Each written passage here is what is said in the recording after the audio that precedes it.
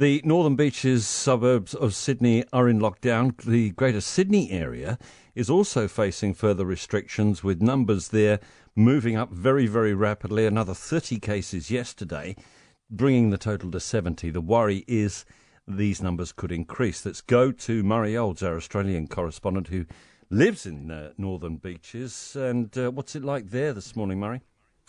Morning, Tim. Yeah, look, it's a bit surreal, to be honest. I think we were cruising along. Complacency has been the enemy all year, of course. That's what they've been telling us. And this news came like a bolt out of the blue. They are desperately trying to track down the zero, what do they call it? Patient zero. Patient zero, that's correct, that's right. And they think it may have been, well, they're pretty sure it was in fact an overseas traveller who came back to Australia. Possibly from America on December the 1st, obviously went into a fortnight's hotel quarantine and then was released. No sign of the virus at all. Now, sewage testing is one way that they've been able to track where this virus is going. So up at Avalon, which is about 20 minutes, half an hour north of where I am at Manly Beach, there was nothing in the wastewater that was detected up until about the 16th of December. Now, that woman had been out of quarantine for 48 hours, and it popped up there in Avalon. Since then, of course, coffee shops, gyms, bars, you've got all sorts of different venues where this thing now has popped up. The fear, of course, is that this case was spreading in the community, unaware that she had it. Now, there's a whole swag of testing underway. I mean, 28,000 people came forward on Saturday. We'll find out shortly, as the morning unfolds, how many people came forward on Sunday. Very long lines of people waiting to be tested. Some criticism that the testing sites were shutting down at 5 and 6 o'clock in the afternoon. And there's a whole suite of new restrictions, of course, imposed.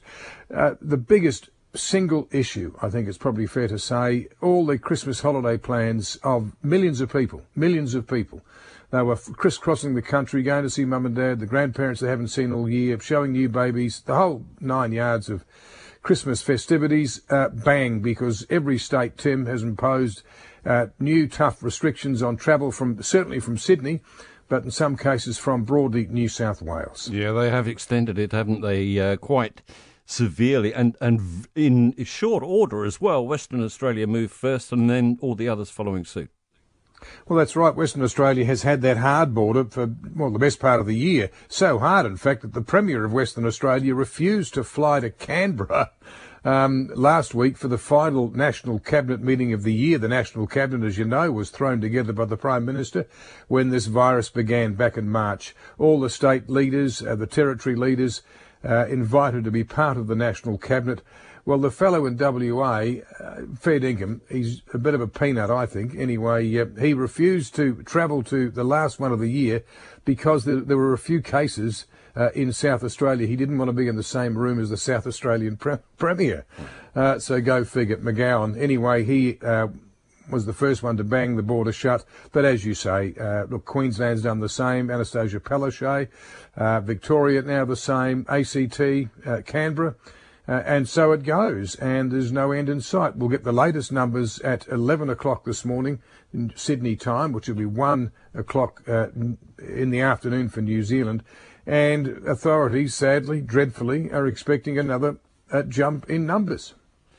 Really? Are they daring to pick a figure? No. Look, impossible at this stage. The big problem is they don't know how long it has been circulating in the community. If that's the case, if their scenario that they've drawn up, that patient zero was the woman who came back from overseas on the 1st of December, that's 3 weeks ago today, and she was in quarantine for the 2 weeks, that's obligatory, and then she's come out and she's still infectious. Despite, obviously, that they are tested, I think it's a daily, maybe twice daily, they're tested in these hotel quarantine settings. And if she's come out and still not presenting any symptoms, not displaying, elevated temperature, cough, and the whole range of things that we know about now, that's a hell of a worry. And you've also got picked up here, we now understand, the World Health Organization has said this overnight, there's a new variant that's been picked up in southeast England and is roaring through London. We've got at least one of those cases here now down under in Australia. And the problem is manifesting itself so strongly in the UK that, of course, some European nations now, Tim, are saying we don't want your flights out of London and certainly out of the UK. Correct. Thanks so much, Murray Olds, with us from the Northern Beaches in Sydney.